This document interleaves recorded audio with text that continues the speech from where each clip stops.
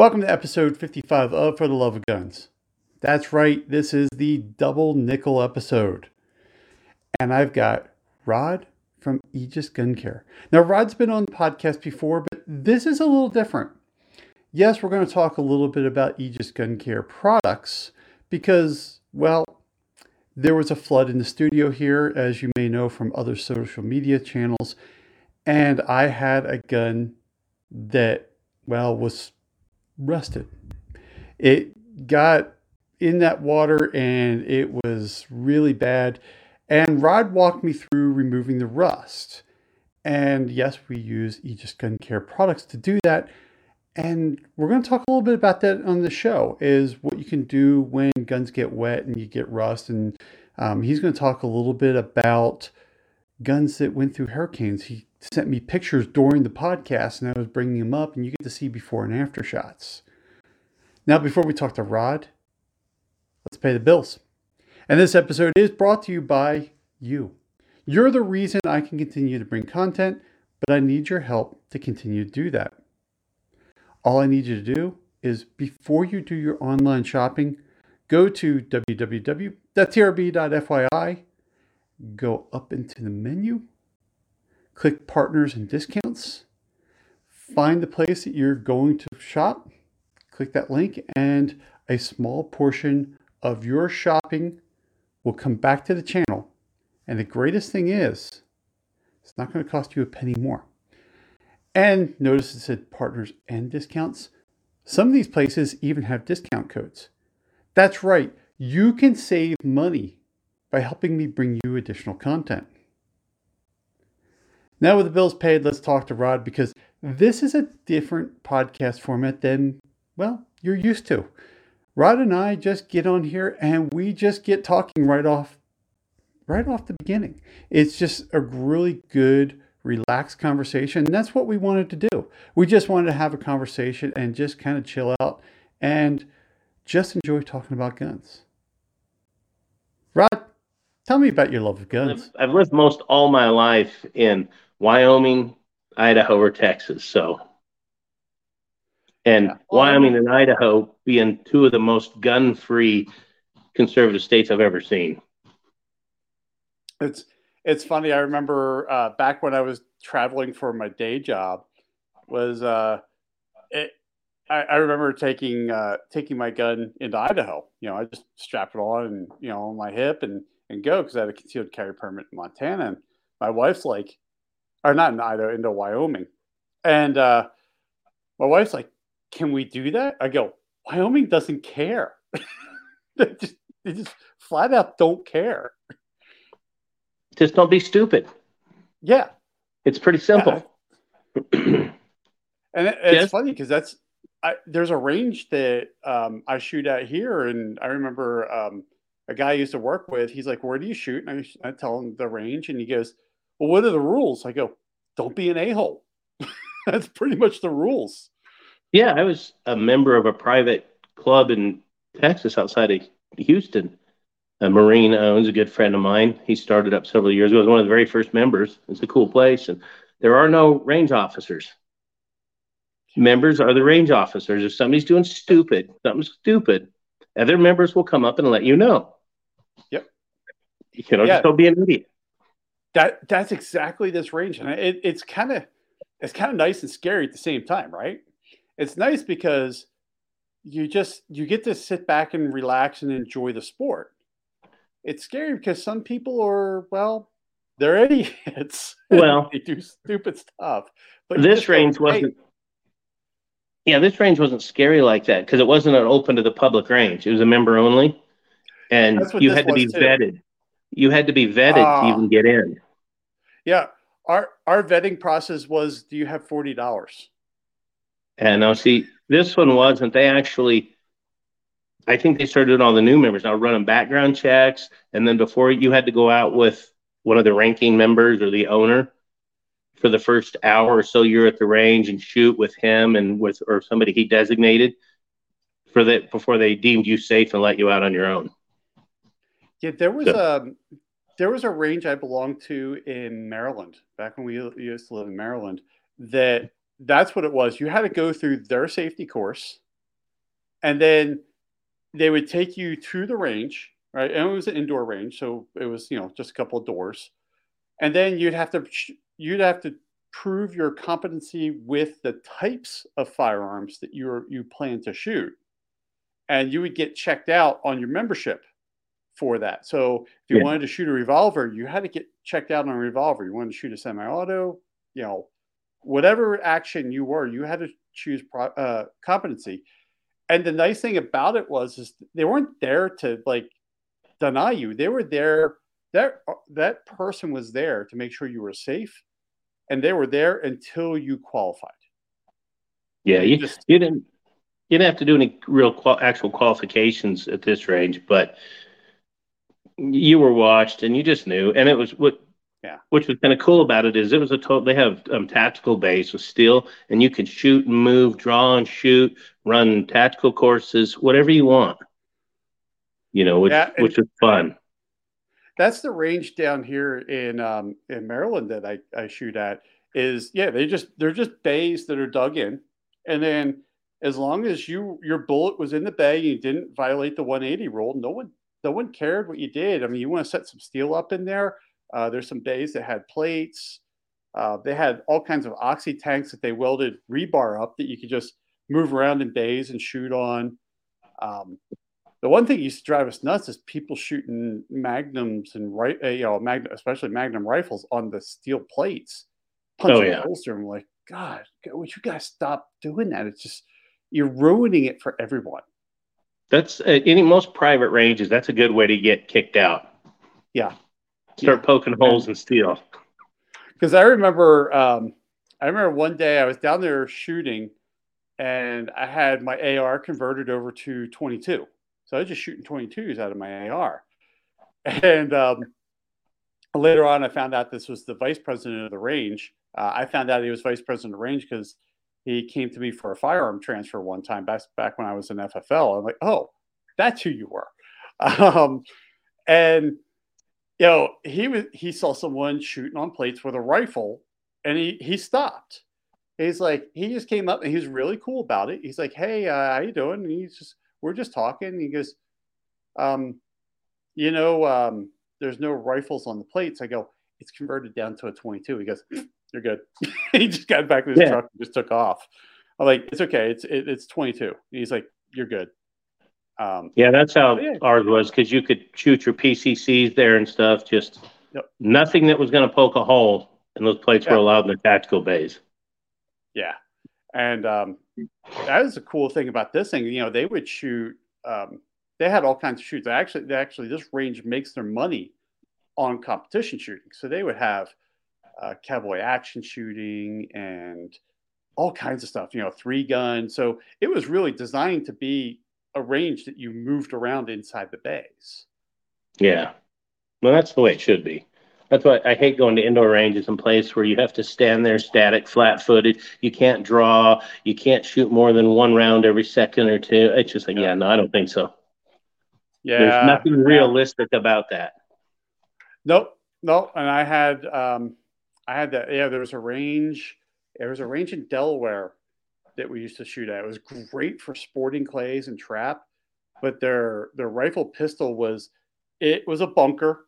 When they dug it in, it was a bunker with baffles. They put a red flag up when there was shooting in there. The RO would be there. You can only load 8 rounds, 1 round per second, and yeah, you would get they would ban people pretty quick there. Um, Yeah, yeah, no. uh, They'd really yeah, freak out it's if you brought a full auto in there, then, wouldn't they? yeah. No, that would not be good. The Thank you. Renaissance Gun Club that I was a member of at Houston, you could bring full auto, anything you wanted to do. They See, didn't and that's the care. thing. That's the thing with this range in Montana here. They don't care. And usually on 4th of July, it's not like a sponsored thing, but apparently on 4th of July, and I say apparently, I've actually seen it. Um, everybody brings their class 3 down there to shoot, and you will see some really cool guns get shot Oh, that yeah. day. Because everybody with a full auto is down there shooting and having a good old time. That's And cool. it's noisy. It's really noisy, but it's so cool is, even if you're just there shooting your stuff and someone's shooting full auto, you go walking by like, hey, you want some trigger time? I'll let you squeeze off some rounds. They're really cool about it. But Yeah, that's cool. what a great thing for 4th of July is go play with some full auto. It's just horrible. I know it's terrible. I mean, you know we just got to stop that, right? Can't have fun. Can't have Oh fun. well, cool. Well, we kind of started on we got off track, Yeah, we but can. yeah, Well, which and is that's the fine. whole I thing don't with care. us. Yeah, we have a good time. This is supposed to be a fun podcast this time, but definitely for those who don't know about Aegis, what's Aegis Well, um, Aegis, other than a missile system? yeah. And not to correct you or anything, but there's two acceptable ways to pronounce it. There's Aegis and Aegis, Aegis. and we go with Aegis, but I could care less as long as it's not something like. Well, I don't even want to go down that road. Never mind. Just as long as it's because I don't know who I know might it. see this, I so know I'll it. try to be nice. I know what road you're trying to go down. But yeah, but we go with Aegis and quick. Try to bust through this real quick, but for those that don't know what Aegis was which has a lot to do with how we came up with that name and our products and stuff. Is Aegis was a magical breastplate, a shield for Zeus and Athena in Greek mythology that protected them, and Aegis basically means shield, and so that's why we went with that for our company name because our product, especially our lubricant, it's a shield for your firearms with everything that we have in it, the way it's been built, and the rust inhibitors and everything else. It's a shield. So Aegis just sounded just fit, Oh, to shield your firearms. it's totally like the perfect name for your products. That's why Because one of the big hashtags I always use is just hashtag Aegis protects because that's what it does. That's just what our and product in is meant to do. and and in a little bit you're going to find out it does a little more than protecting. But Oh yeah, yeah, because you have, and I have them right here. You have the cleaner yes. and the lube, and then did before we get to the next thing, did you finally sell out? No, I've got a little bit of that left. A little bit of that. A little bit of For the those old that stuff don't left. know, they remixed the lube that we're going to talk about here. They got a new one, new and improved. Um, but yeah, it's just the perfect name for your products because it's just the stuff runs really well in the firearms. Well, we think so. I mean, it's plus the other thing we did, and again, I always try to be careful what I say. I mean, because how do I want to put it? Being in the gun industry, everybody wants to Scottish. show you that they know more than you, or they want to get Yeah. offended real quick. So by no means by saying this am I knocking any other product or company or method, but we 100% at Aegis believe that cleaning a gun is a two product deal. You clean a gun, then you lube a gun. We just don't adhere to the one product does everything. I mean, that's great. A lot of people do it. It works fine. We just think this is a better way of cleaning a firearm. It's just our Well, stance on it. it's funny because I remember when you were on the podcast before, I asked you about that, and one of the quotes you had there I thought was perfect. Like you're talking about CLP, right? Clean, lube, protect. You know, it does everything, but it doesn't do anything perfect, No, right? why not? We believe in having two products that do what they do very well instead of one product that does everything okay. Yeah. So, but there are times, and I've said this many times, and I firmly believe this. I think there are uses for CLP, and I think the military in combat and war zones is one of those. I understand why the military uses CLP, and it's not a bad idea. It's just easy, it's quick, it's less to carry. It's, as I used to always say, and I'll add, I wasn't in the military, I was law enforcement, but I'll add military too. It's cop and soldier proof. Yeah. It's easy to do. Well, so it also solves a logistical problem, right? Because you just have one product, and then you don't have to worry about, hey, because there's a reason why you have two size bottles, right?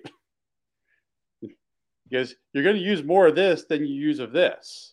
Yeah. For those of you on the audio side, you use more cleaner than you use the oil. You should. if everything our lubricant correctly, our 2-ounce bottle of lubricant should last quite a while. It really should. Well, it's funny. I'm sitting here. I mean, I use this stuff on everything. And your company, is a year old now. We were talking on the phone, and I think I was like order number 14 on the website, and I have this much left, and I use this thing on damn near everything. Yeah, it doesn't take much of our product at all, unless you like to run your weapons very wet. Like some people that are customers buy a lot because they adhere to the method of running theirs wet. And each to his own. I'm not a person to jump in and judge somebody and say, "Oh, that's stupid, that's wrong." If that's what you prefer to do, then by God, do it. If it works for you. Awesome. More sales for you, right? Yeah. If you used a bottle every time you cleaned your gun, I'm good. You keep doing that. We support you in that. You have an awesome mission, and we're behind you all the way.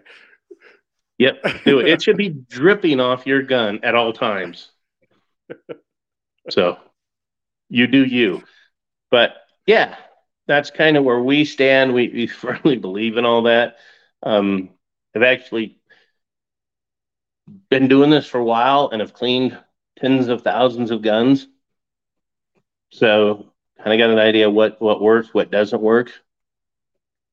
So no, it is what it is. So it's funny because we were talking on the phone the other night, which actually led you to be a podcast guest again. And let me bring it up here for those of you who don't know. There was a flood in the studio here, and we're still trying to get everything done. And my very first SIG P320 was still in the range bag that was on the floor in the flood, and it took me a while before I got to my range bag because we were trying to get everything out of here really fast. And unfortunately for you on the audio side, you can't see the rusted gun. It's up on the screen. Now, fortunately, that is surface rust. I mean, it's not a pitting rust, but it was surface rust. And there's the other side. And I remember, Rod, with you, you cleaning lots of guns. And I remember, a few years ago, you did some before and after pictures about rusted guns. And I'm like, hey, I know Rod, I've got his products. Let me find out about how he does that, because I have a use case for this. And then, so let me add this back in. So those of you on the video side, there's a little closer up of the slide. And then I started doing this stuff, and then Rod and I got on the phone, and that's the gun today. You don't see that rust on that gun. Now, Rod, talk to me a little, talk to the audience a little bit about what we talked about on the phone when we were doing this. No, it's just that, when we talked, when you called and we started talking about it, I mean, rust is rust. I mean, depending on, like anything else, everybody knows, it depends how deep it is. If it's pitted, you got problems. There's no fixing that, really. I don't want to say no fixing, there is, but it's going to cost you a lot of time and money. if you don't know how to do it yourself. But like guns like you had, that surface rust is a lot of times it'll just be barely into the finish, and it might damage your finish a little bit in the outcome. But your main concern is just getting the rust off and stop the rusting process. You Because know, I and mean, there are spots on that slide that it did go through the finish, which I know we talked on the phone that when that happened, really I'm buying time at this time, right? I mean, I know, when I saw the gun, I'm like, that's going to be. I know I'm going to be putting that through the blast cabinet. I'm gonna Cerakote that, and of course, that's all stuff that I can do. The average person can't. But what's yeah, great about it is when we talked about this and really, I cleaned the gun because I did shoot it, so I might as well clean it. But mostly we were working with just your lube on that, right? Because yeah. the lube was getting into it. You were talk a little bit about the molecular It's just stuff. it's just that it's at a nano level, so it's really Yeah, really small molecules and stuff, and so it really gets into stuff. Anything that's at a nano is a nano lube. It's going to get in there good. And with, I mean, our cleaner will take rust off too, which I think you found you used it at I first, did. Yep. but and not. I'm going to go out and say this, like I told you on the phone. I think our lube works better. But if you're just trying to get surface off, and just about most lubes on the market will work as long because all you do is just like we talked and the way you did is just put a little bit of lube, let it soak in, get it on all the rust on like on your slide, let it set for a minute, and then just get some 4/0 steel wool, which I'm sure there'll be people out there in the gun world going, "Oh my God, that's a mortal sin. What did he say? What a moron!" But you know what? It works great. You just don't put a lot of Don't elbow put the grease elbow grease into it. into it. You don't bear down on it. You just take nice little strokes and you'll take that rust right off and not hurt the finish around it. And what's I've funny is actually used 2000 grit sandpaper before too in our shop. because people don't think about that. You know, you could bring a gun to a gun dealer and say, "I want, I want to sell this gun," and they're going to buy it out or they're going to put it on the rack to sell, and you get some rust on it. They don't. The people behind the counter know that they're going to take steel wool to that gun because if it's just a light rust on it, they're just going to just lightly go across it to knock that rust off. They're going to oil it and they're going to put it on the rack, and the next person's not even going to know that rust was ever even there. See, and a lot of times, and I think you found this out too, you don't even need steel wool. I've been at several gun shows and have some personal person, not a gun store, but some old timer or somebody sitting next to me selling old guns and stuff, and they have rust on the barrel. I've just taken our lube, poured it on their barrel, rubbed it in a little bit, let it set for a minute, and then just taken a rag and just wiped it right up the barrel, and all the rust came right off. Yeah, You and know, and on and then that it's Sig, soaked I in. didn't use the steel wool. I mean, that thing just took it right off, which is great. I mean, that's obviously getting to it sooner than later is better, but that that's what I was doing with you on the phone. I wasn't even using the steel wool. I was just doing right onto a paper towel, and it started coming right off, and I'm like, wow, this is cool, right? Because we were talking about the steel wool possibly have, and of course we're doing this on the phone. You're not even seeing the gun. You just you were just going by my description over the phone, and with you having cleaned so many thousands of guns, you just know this stuff, right? I mean, Well, this is all just what you've done. well, we got a lot of practice down in Houston during after Hurricane Harvey too. Yeah, We got yeah. we got a lot of we got a lot of practice on rusty guns. Yeah, you were telling me that story on the phone. That's a great story because I mean, basically, I had a mini Hurricane Harvey here in the basement. Um, you received a lot of guns. People were coming in with their guns that went through, they flooded, Oh yeah. and it's great is that some of these guns obviously some of the guns were worse than others, but this is when you're talking about going through a major disaster, if you have a lot of guns and they've been through that, that's a lot of money to fix those finishes.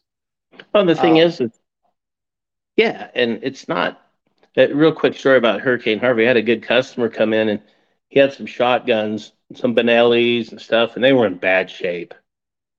And he'd had like a hunting cabin type, he called it, was off of his property, and where he kept guns and a lot of hunting stuff and other there on his property. Well, it got full, it was all the way underwater and he couldn't get to it. Well, when he finally got to it, he took the guns out, brought them to his house. Because I didn't have any gun oil or anything on me, so I couldn't really put anything on them. And he brought them to us like that. Well, they were in bad shape. And the bad thing about it is I looked at him and I said, dude, you didn't even have any motor oil?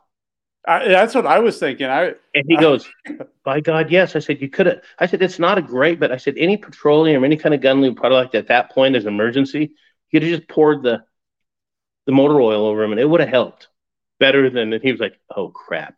Like, I have a lot of motor oil. I said, God, better than just leaving them with a car with a rag and just get some out of the crankcase would be better than nothing. It's better than leaving them just like that. It'll get some, because you get some petroleum or something with rust inhibitors like ours has, something that's going to at least help stop that rust process. Get that stopped. Because you're talking about time at that point, right? I mean, it's only a matter of time. So anything you can do to get that stopped, right? You don't want it to, it may not solve the problem, but at least stop it from getting worse. Put some oil on, oil and water don't mix, right? Get oil on it so it'll displace the water until you can get to somebody to do something a little more professional. There's where our product comes in. You just said it, displace. All your petroleum-based products don't displace water. Because oil floats on water. True, that's right. Oh, oil is. I remember that. Yeah, oil is lighter than water. See, our product, Aegis being a synthetic product, we have a higher specific gravity than water. So we actually, you pour our stuff into a cup of water, it sinks to the bottom. So it truly displaces water. That's true water displacement. I'm not going to say any names, but there's some products out there in the gun world that say they displace water, which is total BS because you pour them into a glass of water and they float. They just put a sheen over the top of the water. They're not displacing anything. Yeah. Nothing at all. I totally forgot about that from talking to you in the past about your product is heavier than water, which it physically displaces the water because the water can't be underneath of it.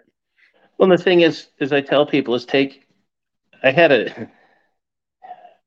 went into a gun shop right outside of Houston, was with a friend, it was his gun shop, and he wanted me to get the guy to carry our products. Well, I went in there with this product, and I was explaining to the old timer, the gunsmith, good gunsmith, built guns, everything for like 40 years he'd done it, and I was telling him about pouring it into water and how ours sinks to the bottom and most stuff in the market, petroleum floats on the top. And he looks at me and goes, well, son, you don't get it. That's what you want.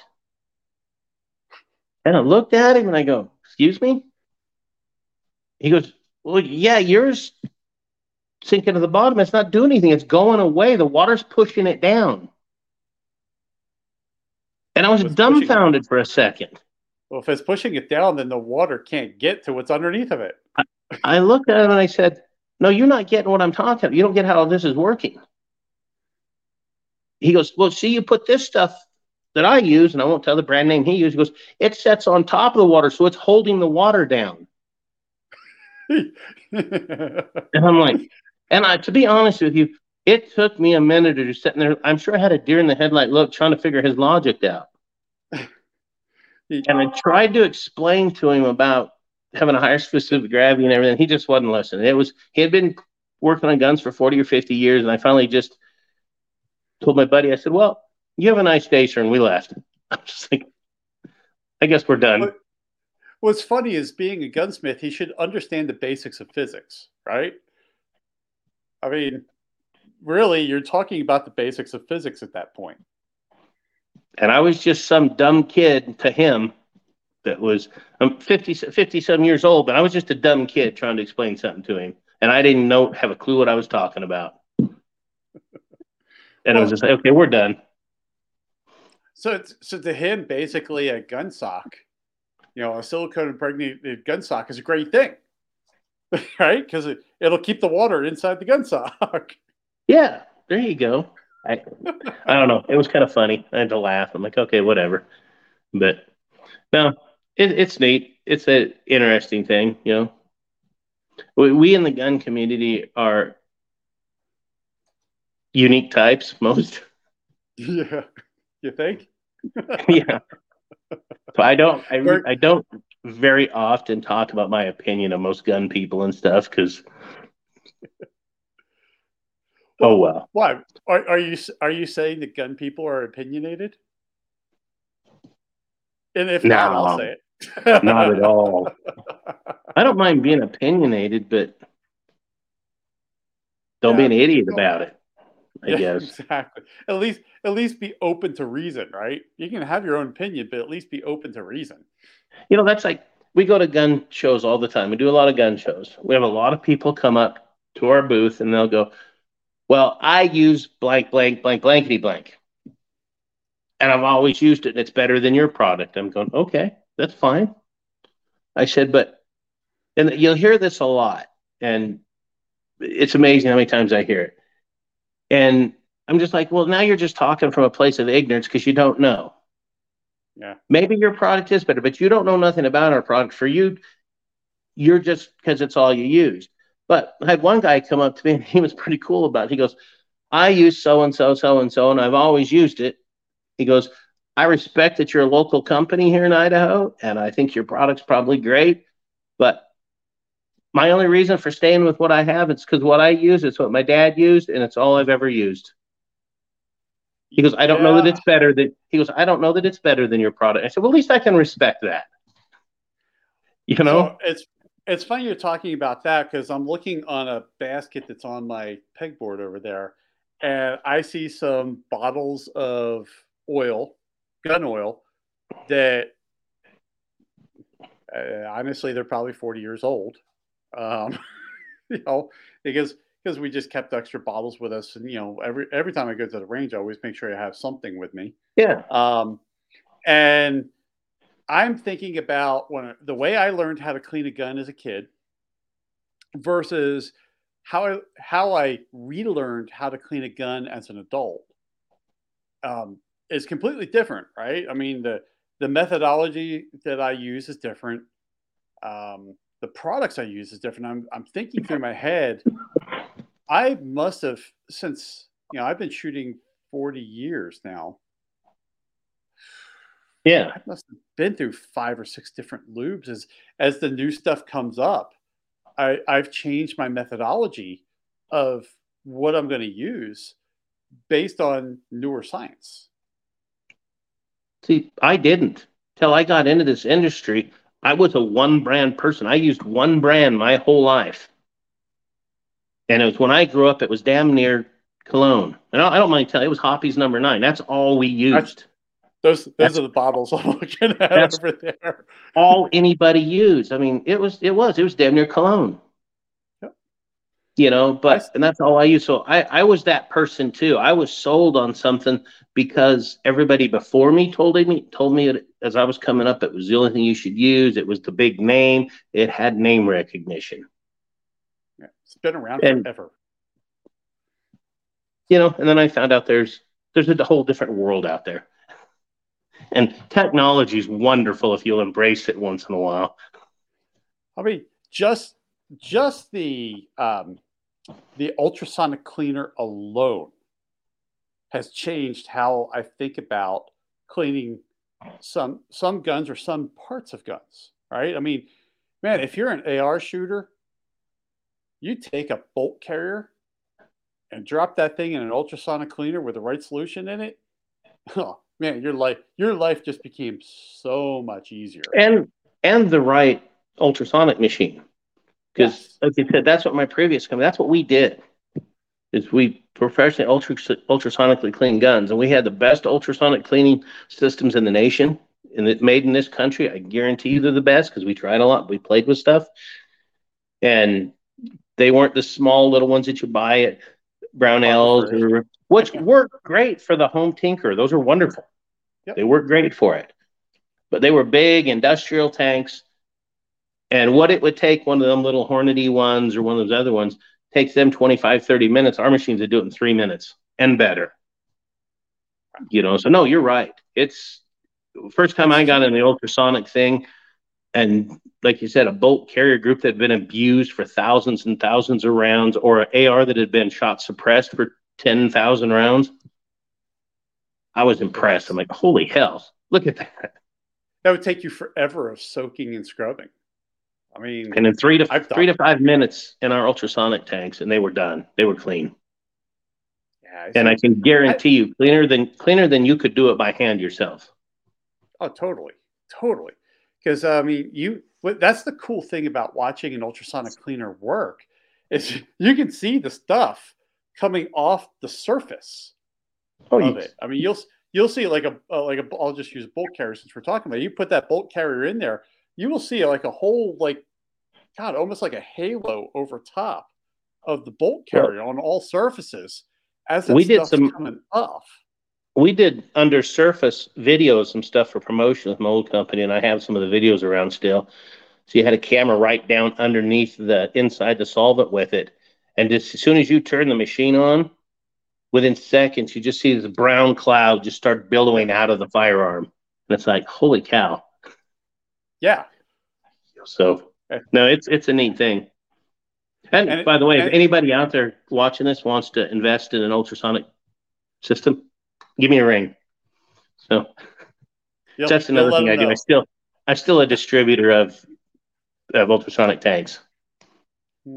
So I think you may just have become one of my next best friends.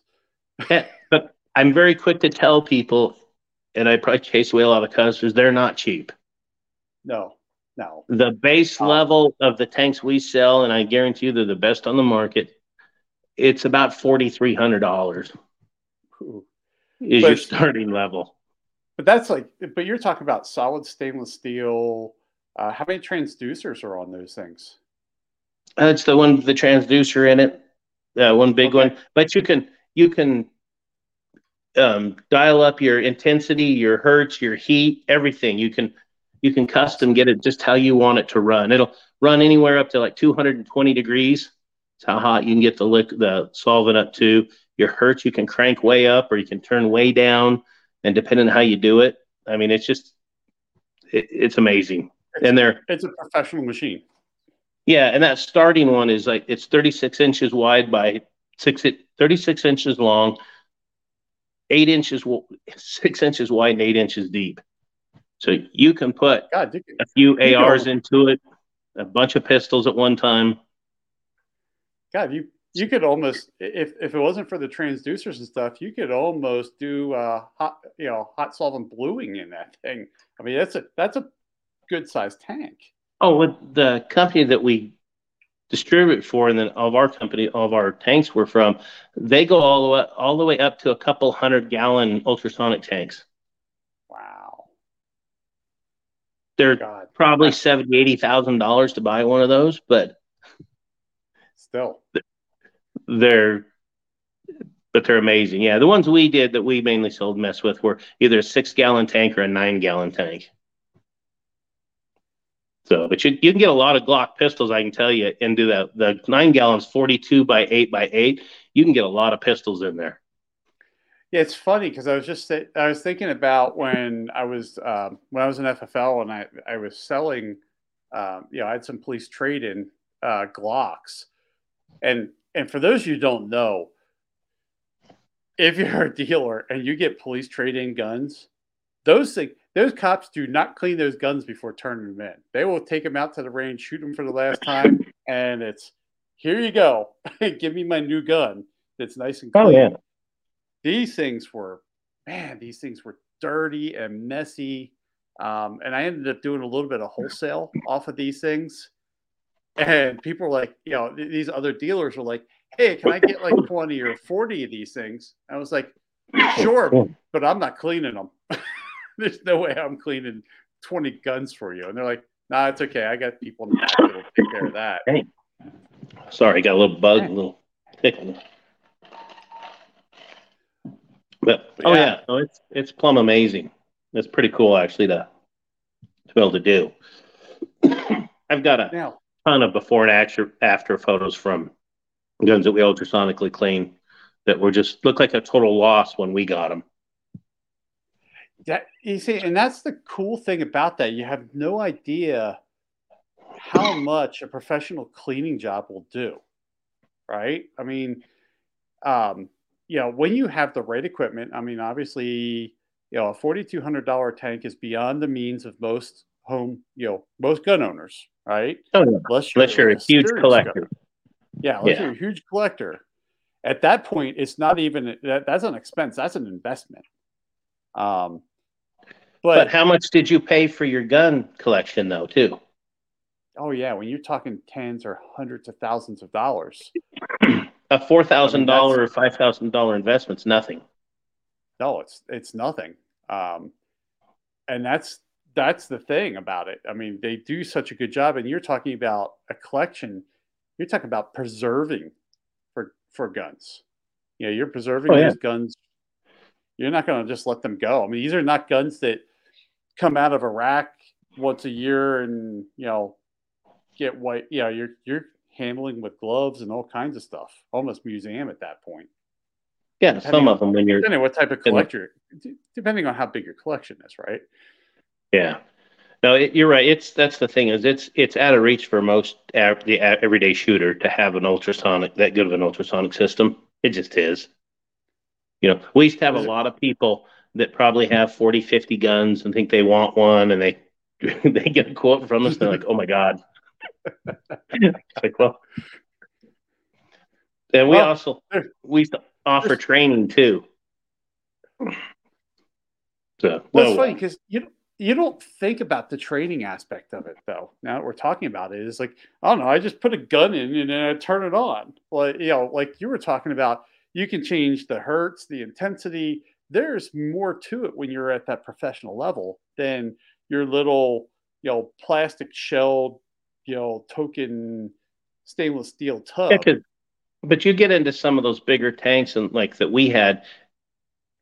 There's this misconception out there in the world that it's easy to you'll destroy guns because ultrasonics are bad. Well, that's BS too. But you can destroy a gun. You can harm guns with ultrasonics if you don't know what you're doing. Yep. You Well, it's like definitely, especially soft. You can pit soft metals, um, gold inlay on some of these oh, I 15, didn't even think $20,000 shotguns. You'll pull that right out in 2 seconds. I didn't even You think know, about that because what's going through my mind right now is I have my father's Browning A5 with a gold trigger. I didn't even think about gold inlay and all the see delicate now penciling work. the gold triggers you can be a little bit they're a little harder to deal with, but you look at some of the Kriegoffs and some of the Parazzis and some of these really expensive shotguns, they have gold inlay. You'll pull those off in a New York second. You'll just pull it right out of Yeah, there. yeah. And Even like Browning or Beretta, where you have like the pheasants and stuff are gold, yeah, and yeah, you didn't and even think about that. I had a lot of people tell me, well, you can't put anodized aluminum in ultrasonic. You'll destroy the gun immediately. Well, that's not true. We cleaned a lot of guns for F1 firearms and a lot of F1 firearms that were anodized aluminum, and we never hurt one. I'm gonna say I'm thinking about all the times I've cleaned an AR inside one, and I didn't think twice about it. Well, the thing is they had some pieces of anodized aluminum F1 did years ago, and their head gun builder at the time got to be friends with him through some other people, introduced me to him, and he gave me some old pieces of anodized aluminum they had. And I just took them back to our store and I cranked stuff all the way up and messed with it just to see what I could do before I hurt it. And even though it was a shock to me, it was harder to hurt than people had always told me. But don't get me wrong, I did hurt a piece or two of it on the test stuff on purpose. Yeah. You can. Well, So I mean, nothing's perfect, right?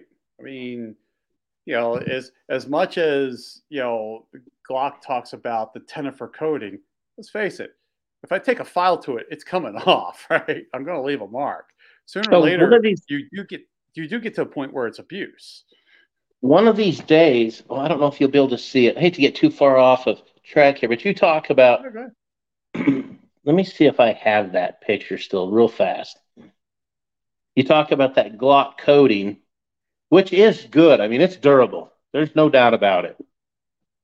But I don't think I have that one on this. I got all these tons of before and afters collages. I'm trying to find a certain picture. Well, At some point, if I don't find it, I'll make sure to send it to you because you'll get a kick out of it. You should put it up on your Instagram. Well, I probably could and ask people if they. Well, I'm going to tell the story, but yeah. But anyway, is that it? No, that ain't it. But anyway, this guy brings this Glock in that the slide is just trashed. Looked like it had been through a very high heat fire. And of course, it was his wife that did it.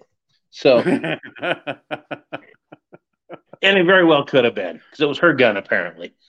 But I thought when he pulled it out of the case and he set it on the counter, I'm going, damn, how'd this get burned up so bad? He looks at me and laughs. He goes, wasn't in a fire. I go, you're kidding me. How's that not in a fire? He goes, to be honest, what this is, he goes, this is Coca-Cola at 105 degrees in Houston summer. The story and what he said, and his wife spilled her Coke that had her gun in there and her Yukon or whatever it was, her Tahoe. She spilled her Coke in there and it went down and it got all over the gun. She didn't think nothing of it. She left it there for like 2 weeks in a hot Houston over 100 degrees. And with that heat, with that Coca-Cola, it just destroyed that finish. It was amazing. Well, it's funny because I'm thinking back when I was in college and I loaded trailers at UPS and I was a hazmat responder there. And I remember going through hazmat school and we were talking about like, what do we need to treat as a hazmat? What we don't need to treat as hazmat? You know, they gave us, they gave us the scenario of transmission fluid and like Coca-Cola syrup, right? For the bottlers. And they're like, what's a hazmat? What's not? We're like, well, that's a hazmat. You know, the transmission fluid is a hazmat. The Coke is not. And they're like, why is the Coke not a hazmat? We're like, well, it's edible. You know, that's kind of the test. It's edible. And they're like, okay, so this is not a Coke. This is the Coke syrup. And then they showed us the placarding for it. We're like, ooh, crap. And they're like, then they showed us a video that they did where they took, you know, they put Coke into a plastic cup, just, you know, a bottle of Coke they opened up, and then they put a nail in, then did time lapse over a week. And we're like, wow, we're drinking that stuff. Well, I found the picture. I found the picture and I just sent it to you through Instagram chat. Let's see if I can find it. Oh, I see here. I see I got it. Let me pull this thing. Oh, crap. The top picture is when it came into the store. The bottom picture is all we could do with it. That's the best we could get it. Is it okay to show this on the podcast? Yeah. No, go ahead. Yeah, that was the before and after. And that is Coca-Cola in a couple weeks in over 100 degree plus 90 degree humidity in Houston in the console of the vehicle. God, the slide's almost white.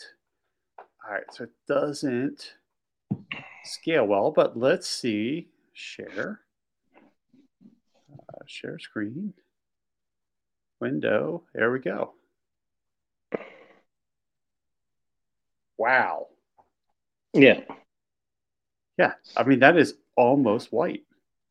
And I have no reason not to believe him because you could see, I should have taken a picture on the side of the slide, like on the back side. It's still, the Tenefer coating is still there and it still looks like a normal Glock. You know, but where that set on top of that gun, it was setting in that console and that just poured right down the top and just melted, or just that syrup got on there and just kind of made into a tar. on top of that extreme heat. I almost want to take one of my Glock slides out and do this now. just to do it.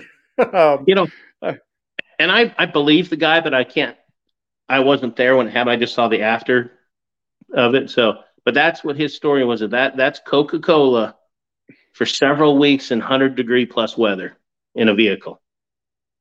Oh man, that's pretty rough. That's rough looking. I'll be honest with you, I've not seen a slide that has been that mistreated. Now, I've seen some guns that have been mistreated because my wife collects old Berettas, and I mean she has a Beretta 1915. The serial number goes back to 1916 is when it was made. And a gun like that, I expect problems, right? I mean, you're gonna have some pitting. There's gonna be things like that, but gosh, I've never seen that. I mean, it got the plastic, it got everything. I didn't even charge him because he was a really good customer. Damn it, I keep losing my phone. But he was a really good customer, and since I really couldn't do much with it, that was the best I could do on the bottom picture. I didn't even charge him for that one. I was like, man, we didn't really do much. So just the story alone is worth just giving him a free cleaning job on that. It's like, wow. But no, it's so let me ask you this then. What's the worst shaped gun you've seen come in when you've been cleaning? That's one of them right there. Have you seen worse? Oh, I think so. I was looking through some of these collages. I haven't looked at these in this collage folder for a long time. Oh, here's one that was in Hurricane Katrina. Oh. And then it got pulled out of the water, got wrapped up in a blanket, and left in this guy's grandfather's the rafters of his garage after Katrina for almost 3 years. Ooh. Let me send this one to you real quick too. That makes my SIG that sat in a wet gun rug for a week like child's play. Well, wait until you see this one. And he brought it in to us, another good customer, and he had inherited all this stuff after his grandfather died. And this was one of the guns that he shot as a kid with his grandfather, so he wanted something done with it. And I was kind of happy how this one turned out. But luckily, it was just a lot of mainly just surface rust. But the whole gun, you'll see it, the whole gun, all the metal part, it is amazing that the wood held up like it did because they kind of dried it off somewhat. But the whole gun, all the metal parts look just like that picture, the upper that I just sent you. You need to show this picture to Clover Tack. just because it's a side-by-side shotgun. Yeah. All right, let's see here. And the other one I got here tells you it's I don't know what it is. There we go. That came out really nice. No, that's a model. It's a Stevens Model 311. Is what it is. See, that came out really well because I would have looked at that gun and went, "Oh man, that turned out really well." I mean, it's funny because I would look, before I even met you and talked to you, I would have looked at that gun and went, "Yeah, that's going to need to be refinished." I wouldn't even thought of trying to fix that. Well, all he wanted it is to get it in shape to where he could hang it over the mantle in his house. Yep. Because it was a gun that he shot with his grandfather as a kid, and he ended up with it after Katrina, and that's what it looked like. Yeah, that would be a shame for that to be a loss. Oh, I can tell you, he was more than pleased with it. So, but anyway, I would be too. I mean, yeah, that's cool. Especially for the $70 is all we charged him. That was our going fee for that. That was a steal. That was a steal. How how long did it take you to clean that? Do you think? I bet you less than an hour. That's not. I mean, that's not bad because I would think you think about cleaning. If you would just would have showed somebody the before and after and go, this is the before, this is the after, and then this is what you should do at a gun show as a booth prize. Do it before and after, and say how long did it take to clean to fix that gun, Yeah. and if you guess, oh, give them a bottle of lube or something. Because But I anyway, would have that's been like days. I would not have been like that was and back it might have been before. it was I don't think it was over an hour or two of actual time working on it. But That's a great no, that's a great picture. I got hundreds and hundreds of befores and after the collage pictures I made when I was actually cleaning guns. When you've cleaned thousands and thousands of guns, it wouldn't be hard to. So but no, it's kind of cool. But and that's all using our products, but that's not using our new improved lubricant though. Yeah. So I was going to talk. That's where I was going to lead you to, and you segued perfect. So talk to us about the new and improved lube. Right. I'm Well, our looking new at the lube, bottle which here. Tungsten IFWS2 disulfide. yeah, it's what it's called is IFWS2. And what IFWS2 is inorganic fullerene like tungsten disulfide. So short, it's IFWS2. I don't know. It's just cool as shit. The stuff is really awesome. Um, it took, I think, I got involved in the process of upgrading our lubricant on this last November, and we thought we would have it to market in 6 to 8 weeks. 9 months later, we finally got our shipment of it. So it took a while. It's great for the anniversary of the company, right? So, and we've had it on the market now for less than 2 months. So, and what it is and what tungsten disulfide is, the big, I mean, there's so many things, the bullet points and just all the good characteristics of this product. And mind you, it's an additive. So it's just added to our original lube. So all the characteristics we had before of our lube, heavier than water, rust inhibitors, everything else, all the good things it did, that's still there. We've just added now this to as an additive. And like I said, there's just a long list of really neat stuff that it does and the characteristics. But one of the biggest ones is the fact that it's the coefficient of friction, which we all know. It's the death of guns right there. The more friction you get, the more heat you get, the more metal wear you get, the more damage to any metal, not just firearms. But since we're in the firearms realm, you don't want metal on metal. You just don't. Yeah. And if you're in the gun business and you don't understand that, I'm sorry. But there's no help for you. Yeah. That's why there's lubricants.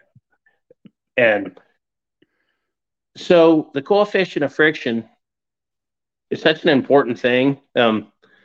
Certain person on Instagram reached out to me, and I almost want to make this our new company slogan.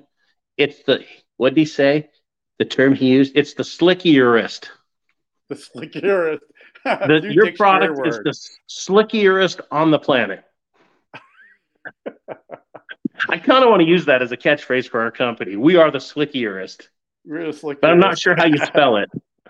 But well, that's the greatest thing is since it's a made up word, you can spell it any way you want. This is true. But getting back to it is, you can research if they don't want to believe me about IFWS2. You can research and look at it, and I've read a lot, and really, the learning curve for me on this was really steep to try to understand just what it was. Because the first time it was explained to me, I was sitting there, like a deer caught in the headlight look. Like, what the hell are you talking? What's that all mean? What do you mean? So what you're telling me is you got to dumb it down a long ways. So let's go. Let's start. So basically what you're telling me is this shit's really cool. Yeah, that's it.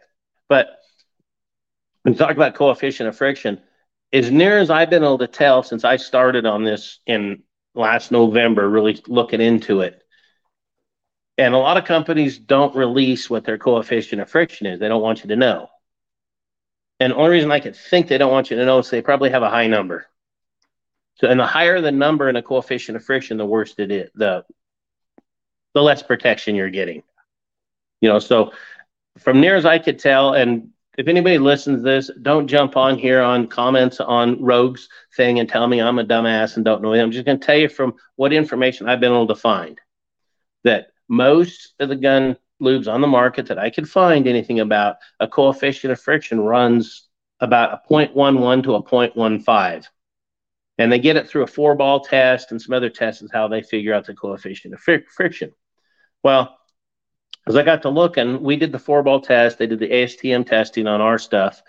And our coefficient of friction, once we added this to it, it's at a 0.074. So if the average on the market is a 0.11, we've halved them.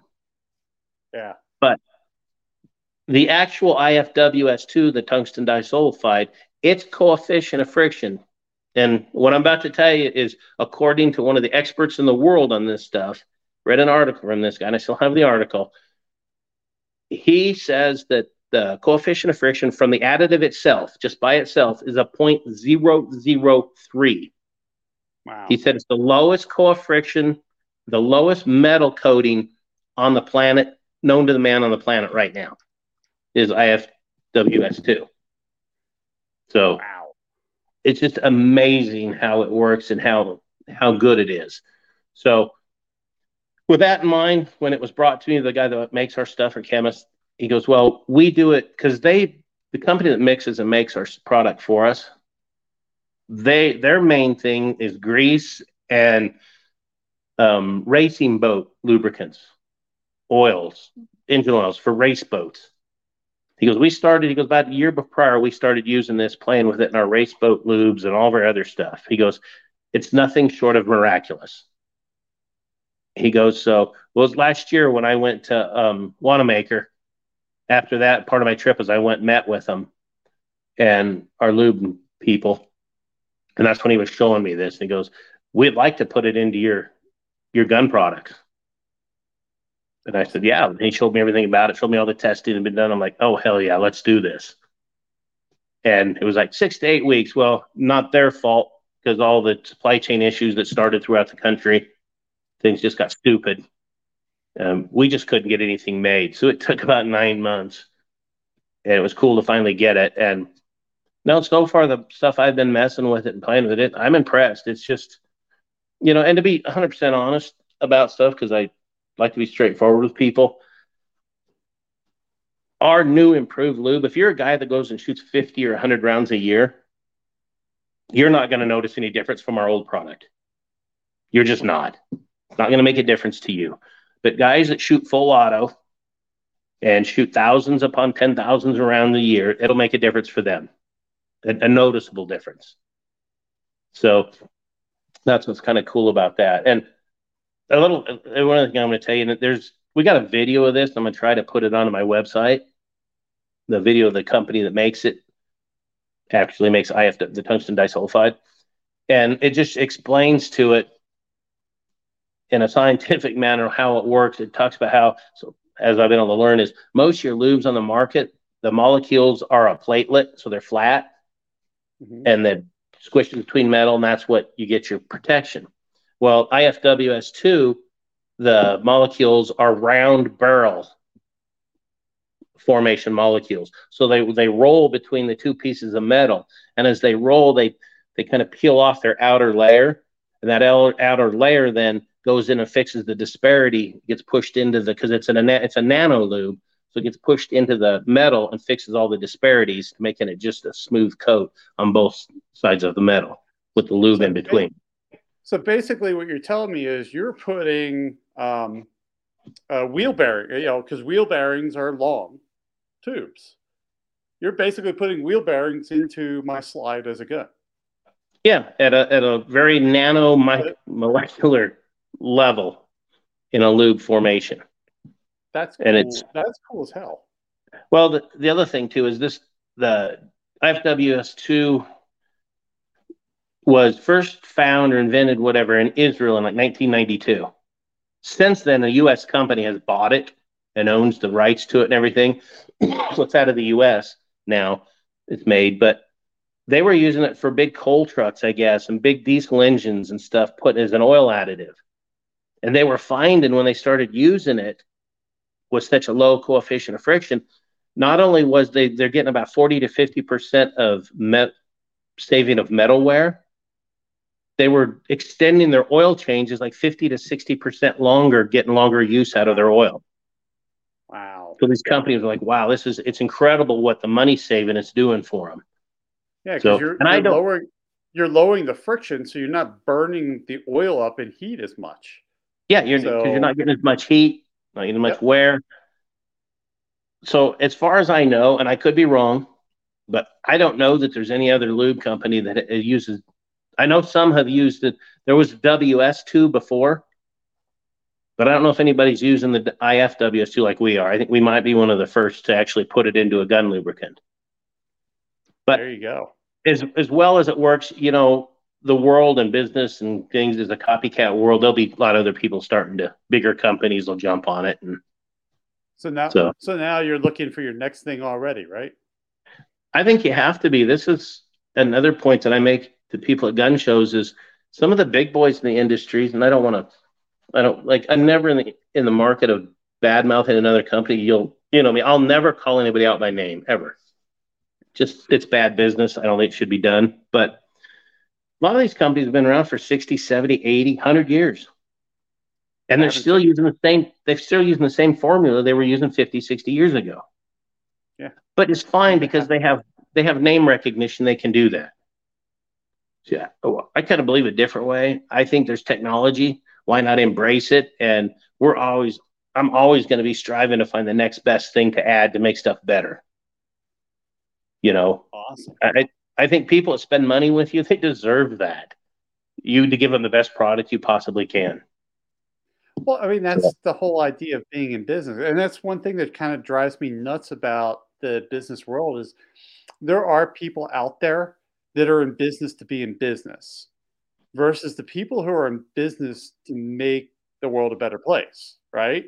I mean, don't get me wrong. This is not you're not in business to lose money. I mean, you want your company to be successful, but in the pursuit of that success, you're bringing your customers along with you, which is the cool thing about it. Oh yeah, no, it's quite incredible, and I don't know, it's challenging, but it's also fun to go up against the big boys because the neat thing about it, to this point, they don't know who we are. Yeah, and they don't care, which is kind of cool, and I like that. We're just a bunch of dumb nobodies from Idaho, which is cool. That's fine. I was going to say a bunch of rednecks from Idaho. Which is cool. I can deal with that. Yeah. But no, so I mean, I think it's just moving forward and finding things better. Just you might as well embrace technology and make stuff better as you can. Just move. Well, and that's the whole thing is as technology moves on, we as a society, I mean, you think about the younger generations now. I mean, they don't know the world without the internet. You and I remember the internet when it was dial-up. Remember 14.4 dial-up? I'll go one better to show you how old I am, or at least how long I've been playing with computers. I remember 300 baud on CompuServe. This predates internet. But see, it was 1993 the first time I bought a computer. Okay, that's when I got into computer age. I had just got into law enforcement, No, maybe 90, might have been 94, I guess, or so. My son was getting to the point that computers were becoming such a thing that I wanted him to have a head start and get into it. So we bought a computer for him to start, and it had a 14.4. It was a Pentium 75 or Pentium 50, whatever it was. Yeah. It just got, they had just moved up from the 686s. Yeah, because I had to the or 586, whatever it was, to the Pentiums. It went from 486 to Pentium. So I remember, let's see, I started in computers. I was in third grade. It was 1980. It was a Commodore PET. I remember VIC-20, Commodore 64, Apple II, and all that stuff. And I remember when the original IBM came out, where it was the 8088. And yeah, going through all this stuff all the way up to the modern processors now, it's just technology is expanding. Yeah. I mean, like by leaps and bounds. I forget what the law is, but basically the technology doubles. Every time it doubles, the time is half. I mean, it's just you have to embrace technology, right? I mean, sooner or later, you either you embrace it or you're irrelevant. And well, unless you have a big enough name in an industry, you can withstand that. Unless you can hold on to that big boat anchor as long as you can, because you're a big ship. But the problem is most gun people, I guess, aren't as anal as I am about it and think about taking care of your product that you bought. Most people, you know how many times I hear people at gun shows, oh, you need damn WD-40, works just fine. I'm like, God, you're a moron if you do that. I'm sorry. I don't mean to alienate anybody, but WD-40 is not meant to be used on your firearms. Well, WD-40 is not technically a lubricant. No, it is not. But it's a water displacement, WD. It's for, and it doesn't even do as a chemical. It doesn't even do that. Pour WD-40 in a glass of water. Yeah, I mean, it was basically to dry for distributors, wasn't it? Wasn't it what they dries stuff out? It's a different process. It's not really displacing. It is, but it's drying it out through a chemical thing. It's not, because it's not heavier than water. No. It floats on the top of water. So, but it does what it does well. That's why they've been successful. It's funny how that just became kind of the go-to for everybody. And it's just like, you talk to people and like you realize that's not actually a lubricant. I mean, it's wet, so technically it's a lubricant just because it's wet, but it's not a lubricant.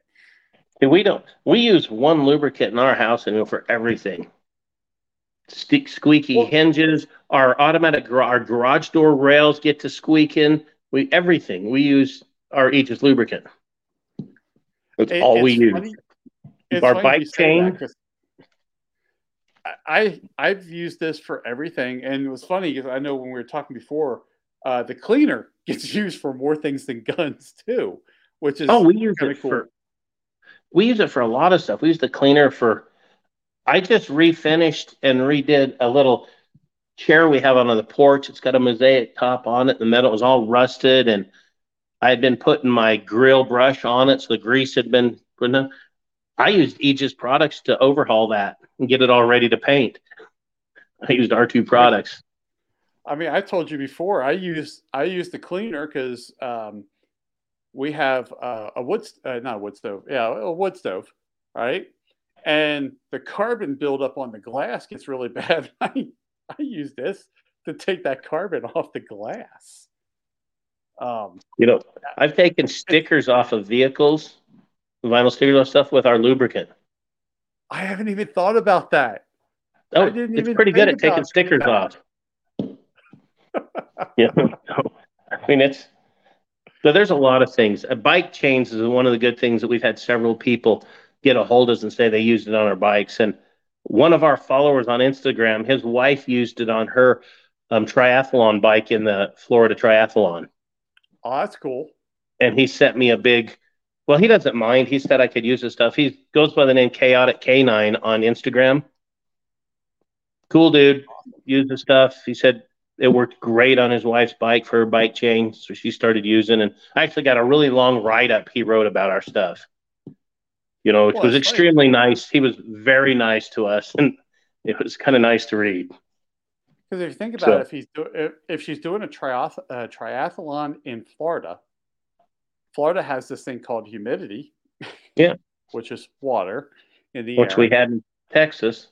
which you had in Texas. Yeah, And there's these things in Florida that happen a lot is rain showers because it gets so humid. It's yeah, so she has that protection since it's heavier than water. The oil stays on the chain and it gives her just that little extra competitive advantage. yeah. I mean, go check him out. Like he's got an Instagram page and stuff. It's called Chaotic K9. Awesome. Cool dude. Some of the other little things is we had a guy come to one of our gun shows a year ago, bought a bottle of our lube. Several months later at another gun show, he shows up again to buy another bottle. And he goes, I What was want he to tell you using it guys. on that he went through that much? Well, he's a rancher here in Idaho. He goes, what I started using your stuff for is I got my locks and all my gates, and I got a bunch of them. He goes, they freeze up in the winter. They get moisture in them and they freeze, and the key won't go in and work. He goes, I've always used WD-40. I'd spray it in there, and it would keep them thawed out for a day or two. Well, one day I ran out of WD-40. Your bottle was sitting in my truck because I had it for my guns. He said, what the hell? I poured it in there, and he goes, it was 3 weeks before I had to put anything in there again. That's awesome. He goes, so that's what I'm using your product for. And I go, dude, that is so awesome. It's amazing the uses that you can find from your product just from people who use it, because I never would have thought of a lock like that, right? Me neither. I mean, He didn't either. He goes, let me try it. It's sitting right here. yeah, he had one of those what the hell moments, and it worked. A guy that works with my wife on he's got a little property that he farms too, and he's on his wheel lines. We did a special deal for him because he works with my wife, but we sold him a gallon of it to use on the chains on his wheel lines so it'd work better than some of the lubricant he'd been using. I'm like, well, that's cool. Yeah, and that's the one thing about the product is, you're known because of guns, right? Because you're in the gun community. This is a gun channel. We all know the same people, right? You and I know the same people. I mean, I learned about you from Ghost Tactical, and we know the same people. We're a gun thing, but the uses of this goes way beyond guns. And while you're saying, all hell Ghost. Yeah, everybody bow and hail to Ghost. No, definitely. Trey's a cool dude. I met him in CloverTac at SHOT Show Range Day for Antares Alliance 2017, 2018. And just they're such cool people. CloverTac and Armentia and Trey and Michael Woodland, met them all together, and I've just been friends with them ever since. Yeah, and all of them have been people. They've been such huge supporters of ours. And I just can't say enough about how much they've supported us and stuff. And it's pretty awesome. Always a big shout out to them.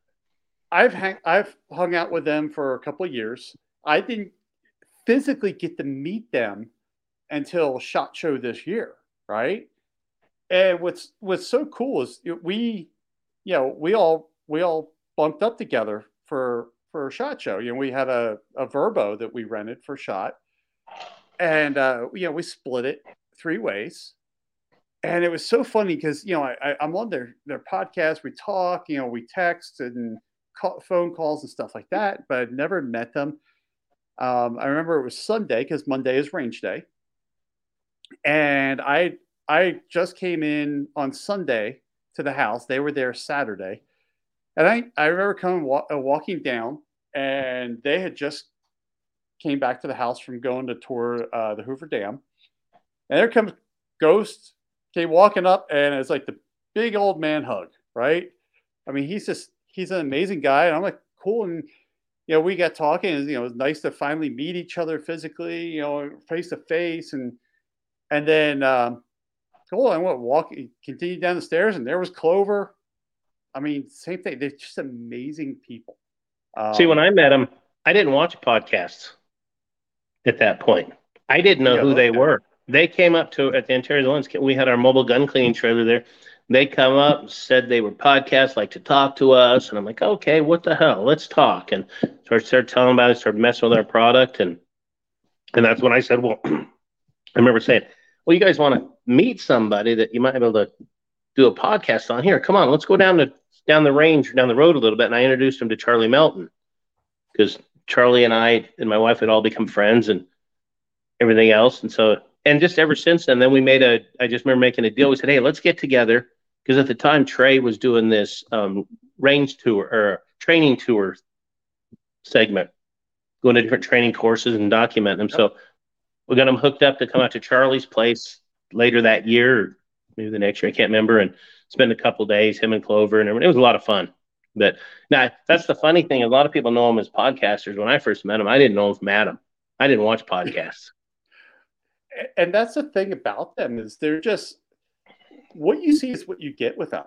They're just genuine people, which is what's so great. I mean, both of them know that for me, when I say that someone's a friend, I like to say I have very few friends, but I have a lot of acquaintances. Yeah, exactly. They're when I say someone's a friend, it means something, right? Oh yeah. And they are truly friends. You know, and I remember I got into it was before a podcast one night. There's some people on the panel, and I said that whole thing. I have a few friends and you know, a bunch of acquaintances, and actually I had expanded it at the time. It was I have friends, acquaintances, and I have friends, buddies, and acquaintances. And the Yeah. person, one of the people on the panel was like, "What's the difference?" I go, "Trust level," right? And he goes, "Well, what are we here?" I go, "Well, some of you are acquaintances, and some of you are buddies." Yeah. And the guy was pissed at me. I was like, "You asked," you know? Yeah. I mean, Don't, I I remember telling my daughter, who's 28 now, I think she was 18 or 19, just out of high school, and her high school friend that they had a falling out. She was all upset, and I said, "Honey, I just need to understand something. You're going to go through your whole life, and you're going to meet a lot of people, and you're going to like a lot of people. You're going to get along with them, but I can guarantee you, unless you're really lucky, at the when you get 50, 60 years old, you're going to be able to count on one hand the people that are true friends that will do anything for you, that will fly halfway around the world if you call and said, I'm stuck, I'm in trouble, I'm in Spain, I'm wherever, that will do something to help you." I can tell you that That's a small group. I can count on one hand that number, but I can't count it on two. Yeah. And that's what it is. It's truly, I know people that, man, I will call up, they'll be there in a second. And it's one of those things of you choose who you allow to be close to you. And they're amazing people. They are, and I have no problems. Did I tell you what I did to Trey at SHOT this year? No. So I was on his podcast one night, and I had my camera turned off because I was working on something that I didn't want him to see. I had 3D printed a challenge coin maker with his logo. And it took me a while to reverse the logo and all this stuff. And what I was doing was I was melting Crayolas into it to make the actual challenge coin. Right? So for those of you in the podcast that don't know, Trey was in the Marine Corps. Right? So he's a Marine true and true. And Marines are called crayon eaters, right? So at the house, I gave him the the Crayola challenge coin. He's like, "This is awesome." You know, he gets off on that stuff. And then I gave him Then I gave him the challenge coin maker so he could make as many as he wanted. Did you hear what my wife and I did at Wanamaker's 2 years ago, 3 years ago, when we went, met him out there? We were all No. staying at the same motel. So we got there before they did. So well, I drove, my wife flew in, and when she flew in, Trey and the guys weren't there yet. So when we went and checked in, we thought of something. So we ran down to Walmart. We bought a box of crayons. When we went back and told the front desk, we said, this guy, this is his name. These are the group. When they check in, you need to slide this across to him and say, Aegis Gun Care said they brought you after a long trip, you would need a snack and asked me to give this to you. It was awesome. It was awesome. Oh, So man, they gave me this pack of crayons, and it was like, oh, that's funny. But I would have loved to have seen his face on that. So no. Hopefully we'll get out there back with him soon. But I'm trying to think. Running for a while here. Where can people meet? Run into. How can they meet you? Because you're at gun shows in Idaho. You've got a website. You got Instagram. How can people reach you? No, that's through our social media. I mean, or just email me. It's aegisguncare@gmail.com. Pretty simple. I try to at least a week in advance put out what gun shows, what events we're going to be at. So I think here coming up the 17th, 18th of September, we're going to be at the gun show at the Fort Idaho Center here in Nampa. It's a 2-day gun show. We'll be at that. And then later, like the 24th, the Southwestern Idaho Business Alliance. We just recently became a member of the group. It's called SWIBDA. Here, they're having another big event. It's like a 5 or 6 hour event on the 24th. We'll be at that. Stuff like that. We try to do as much as we can, but I mean, to be honest, we're a small company. We don't have the funds to travel all over the world. I would love to go. People always ask me, well, why aren't you going to this? Why aren't you going to that? Why? Well, they're on the East Coast. They're in Florida. It's like, well, pay for it. We'll be there. Yeah. I will be more than happy to be at SHOT Show if someone comes up with $1 million for the booth. Oh yeah. People have told me, you guys really for your product should have a booth at SHOT Show. And I've said, no, really, we shouldn't. Yeah. Because that'll kill our company. And people don't realize that, right? Because even in in the YouTube world, people I want that. I'm going to be a content creator, and I want that that video to go viral. Like my first video is going to go viral. Actually, you don't, because that'll kill you, because that's the expectation for your second video, right? Oh yeah. I mean, that's the whole thing, is that if you go to these larger trade shows and someone comes up to you and go, hey Rod, I need 2 million gallons of each one of your products. Yeah, it's like that ain't happening. I can't do that. All right.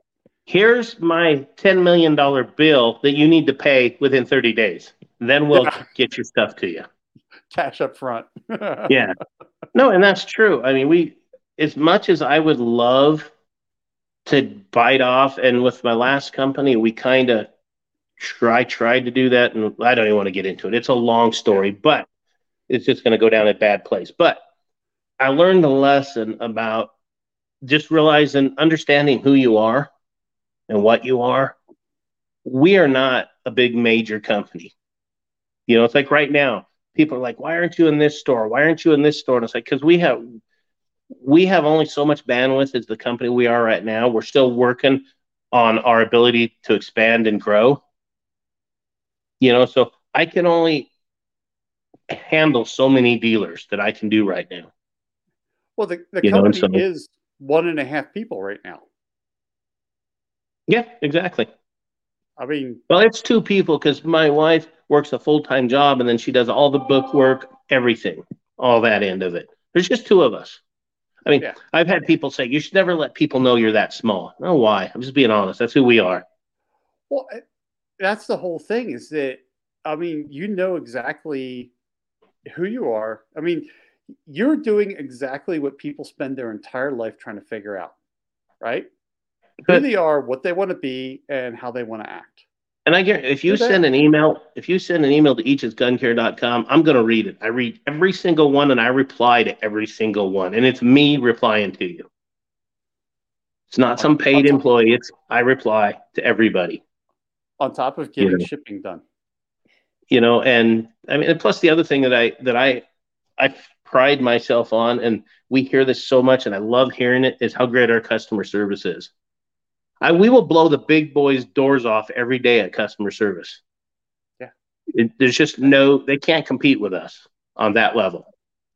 Because Yeah. I mean, I truly mean this, and I know people say stuff and people, they're just saying that, but I truly, honestly mean it when I tell people, you spend your hard-earned money with us, we're gonna take care of you. Yeah. I get it. It's just I was in a forum one time talking to an FFL on the East Coast back when I was in FFL, and he put out a question. He was like, "How do you compete as a solo independent gun dealer? How do you compete against the big box stores?" And my response was, "You don't. no. You don't do that." I go, "You're not understanding the business. This is guerrilla warfare." I go, the way that my business works is that I'm not going to be able to sell that gun the cheapest. You can go right down the road 5 miles to a big box store, and you're going to be able to buy that gun cheaper. The thing is that when you go there, and it's a busy day, and you get ignored for an hour, Or you get until they some work their way up. 22-year-old, dude that doesn't have any clue what he's talking about. Has no idea. I go, when you're buying a gun from me, or you're doing a transfer or whatever, you're not buying the gun. You're not buying that service. You're buying customer service. Because during that time, you have me. I'm not answering the phone. I'm not answering emails. It's one-on-one, and it's us doing this transaction. When you're done, I will catch up on everything else. Well, and I think you have to be, and I think it's just it's a responsible thing. It's like last year when we first started, we were just trying new bottles, new lid, caps and stuff. Well, we got a lot of caps that leaked, and I was trying to do induction sealing, anything I could do to keep those from leaking. Well, we just had people ended up getting leaky bottles. Some of them, the whole bottle leaked out in the box. Some of them just a little bit. But every time one of them called me and said that would happen, reached out to me, we sent them a brand new bottle. That's just what it is. They spent money, and yep. They lost half of the bottle in transit, lost a quarter of the bottle. It didn't matter. It was like, okay, here's a new bottle coming your way, free of charge, covered shipping, covered everything. And some people are like, wow, yeah, well, but a lot of companies don't do that. They're going to want you to prove to them and all this other crap. Yeah. But I think it's important to take care of the people that support you. And I've had people tell me, well, you give out too many free products for giveaways. And I probably do, but these are, even though they're small Instagram channels, YouTube channels, they support me. So when they're doing a giveaway, I'll throw them products to give away. I'll give them to them. It's like, here you go. In their giveaway. And that's the whole thing, is that you're building that base off of, I mean, I know the same people you do. I know where those bottles will be given away. I know those people. They've been on my podcast. I've been on their podcast. We talk. And that's the whole thing, is they're building that base. You're building it with them. It's a partnership, is all you're doing. You're partnered with the content creator, and you're partnered with the end customer. Yeah. And you're going to do everything you can to make sure everything is right. And they have I'm a firm believer that it's building relationships is more important than making a quick buck. Absolutely. It's a lot more important. Like I tell people, and I firmly believe this is a marathon, not a sprint. Yeah. We're in a marathon, so, and in 26 miles, I plan on being here still. Yeah, absolutely. Still looking at the big boys going, I still got a better product than you guys. Yeah. I mean, I would love to have a very small percentage of their market share. Oh God, would I? But it is what it is, and we'll get there. One day. Yep. One day. So, Because I firmly believe, and it's just not me being arrogant. I firmly believe we have the best products on the market. I just do. I haven't seen anything else out there. There's one other product on the market that is comparable to ours, and that's it. I'm not going to say who that is, and I've met the owner. It's a nice person. I haven't even found that product, but yeah, there is one. Even though I still think I think we're better than they are, especially with our new improvement, but they still have a good product. That if I didn't have ours, I would use theirs. So there you go. So, I mean, definitely everyone out there, go check out Aegis Gun Care. I will have the links down below in the description, whether you're on audio or video. So that way you can get a hold of Aegis Gun Care. And definitely check out the products, because what's cool about this stuff, I mean, for those of you in the video, these bottles look small. They go a long, long way. Well, the lubricant is a 2-ounce bottle, and the cleaner is a 4-ounce bottle. So, and the other thing too, I know we've been going a long time, but I really want to put out to people. If you buy our product, our gun, and we have these gun cleaning kits that I've built, I made, I put them all together. Awesome. It was my idea, everything. And if you buy any of our products and you get our lube, our solvent, one of our gun cleaning kits, and you think, wow, and I mean, honest, not just BS, and you think, I know how to make this better, reach out to me, please. Because we've added things like our precision needle tip applicator to our lube bottles, our deluxe kit, the little dental pick, the little scraping for anything. Those all came to be because of customer recommendations. Had enough people say, hey, this would be cool, that would be cool. So guess what? We listened to them, and I do listen to people, and we were able to find them at a decent price. And so now they're on our website. They're part of our product line.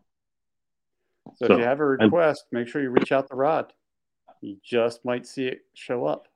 And no, I don't want to hear, how about a 2-for-1 all day long? No, and that's not the stuff I'm talking about. I want to hear stupid stuff like that, okay?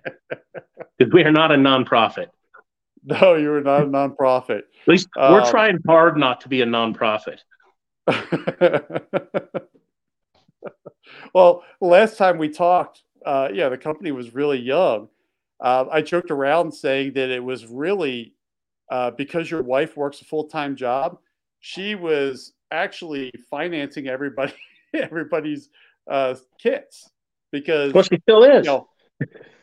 There you go. Because I always said that everybody needs to thank Mrs. Aegis because she's out there working the money. You can build the business, get the kits, get the stuff together, and get the product out.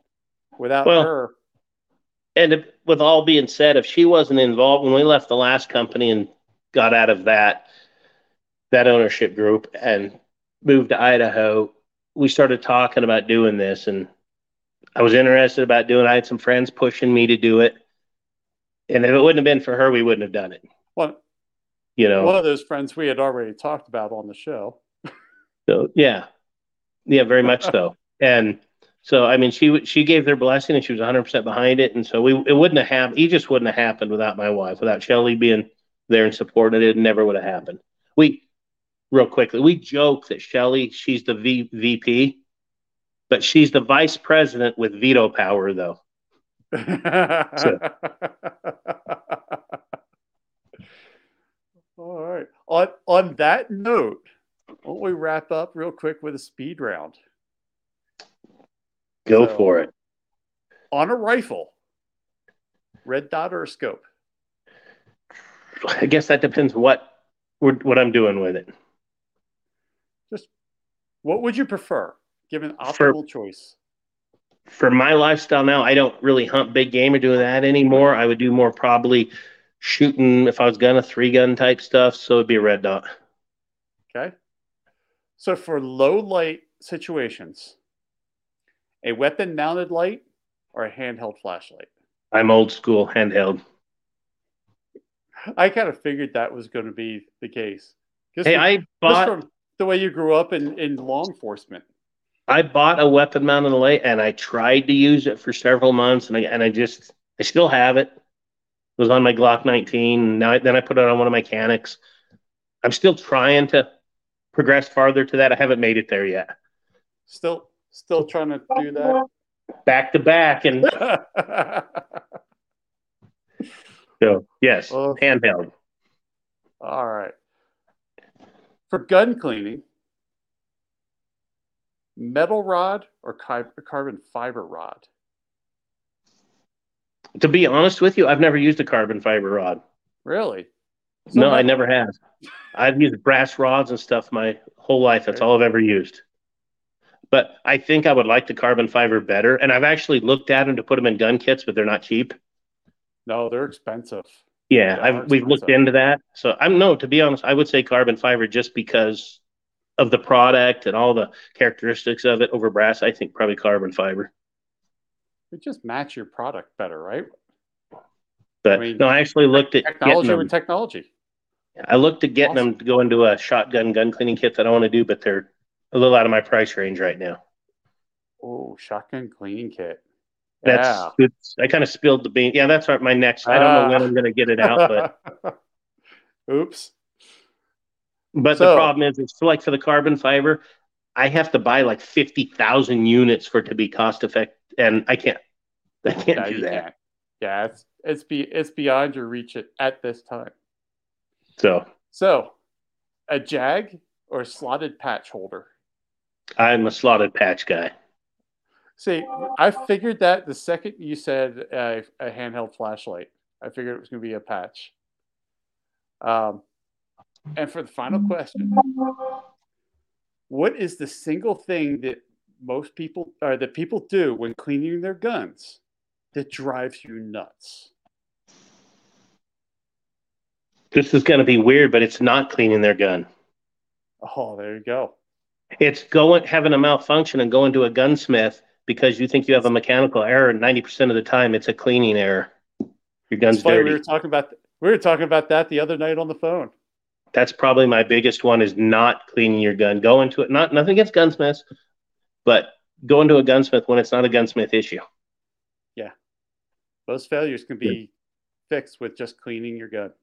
Especially, and we won't get in it because I don't want to get to hate mail and all the vitriol and all the stuff, but depending on what kind of gun you're using too. Yes, very much. Very much. So, Rod, thank you for joining me today. It's great talking to you again.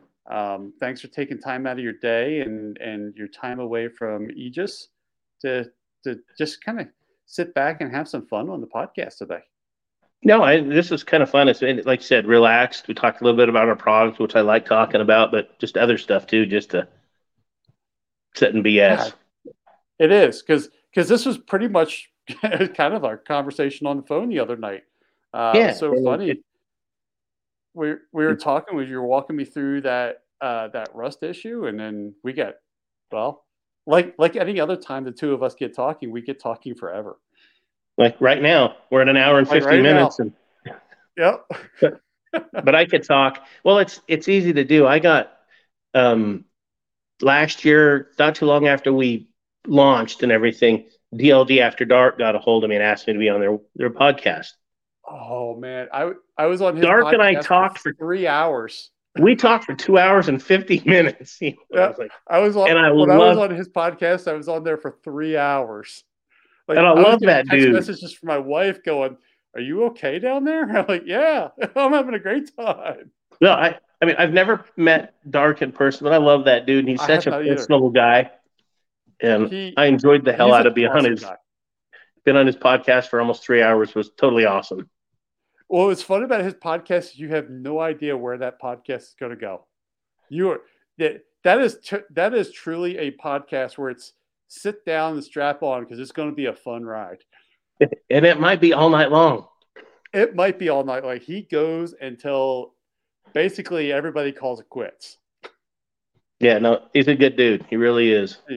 So anybody out there that hasn't found out about DLD After Dark, hook him up. Take a look at him. Go follow him. Because I can't confirm or deny that we haven't talked about him joining my podcast one night. No, that'd be cool. So, yeah, it'd definitely be cool. He's a great guy. I'm not a big podcaster. I've done a few now, but that's the longest I've ever been on a podcast was on Darks. Me too. And they kept going. Well, they kept going. I finally had to. I was like, dude, I'm done. I gotta go to bed because I'd also had several bourbons through the night too as we were talking. I'm like, okay, it's time for me to. I'm done. Yeah, that's the thing about that show. It's not hard to sit there and enjoy an adult beverage as you enjoy the conversation with him. Yeah, it's always good conversations, but cool, man. Yeah. Cool. All right, Rod. Well, thanks again, and I will make sure that all of the links are down in the description below for everybody. So that way, if you are driving, do not try to write it down. You can just go back to the podcast and click on it and get in touch with Rod. I would love to. Love to hear from people. I really like talking to Rod. He's such a great guy. And it's so funny when he was walking me through taking the rust off that SIG, we just got talking. I mean, we just start BSing, and it's just the way Rod is. He's just so easy to talk to. And he was out on his back porch when he was talking to me through this, and we were talking so long that his wife came out, and she's like, "Who are you talking to?" And he goes, "It's the Rogue Banshee."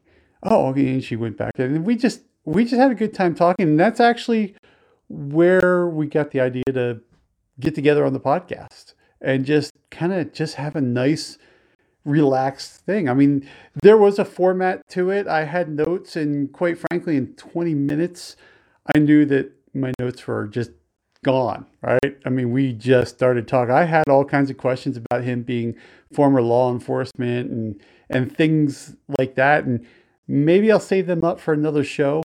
But Rod and I just really enjoyed having a conversation and just letting the podcast go the way it went. It just, whatever came up, that's what we talked about. So I really hope you enjoyed this. Really, really make sure that you check out Rod's products. I'll have the links down in the description below. Thanks for listening. Hope you're staying safe out there. And I look forward to talking to you again soon.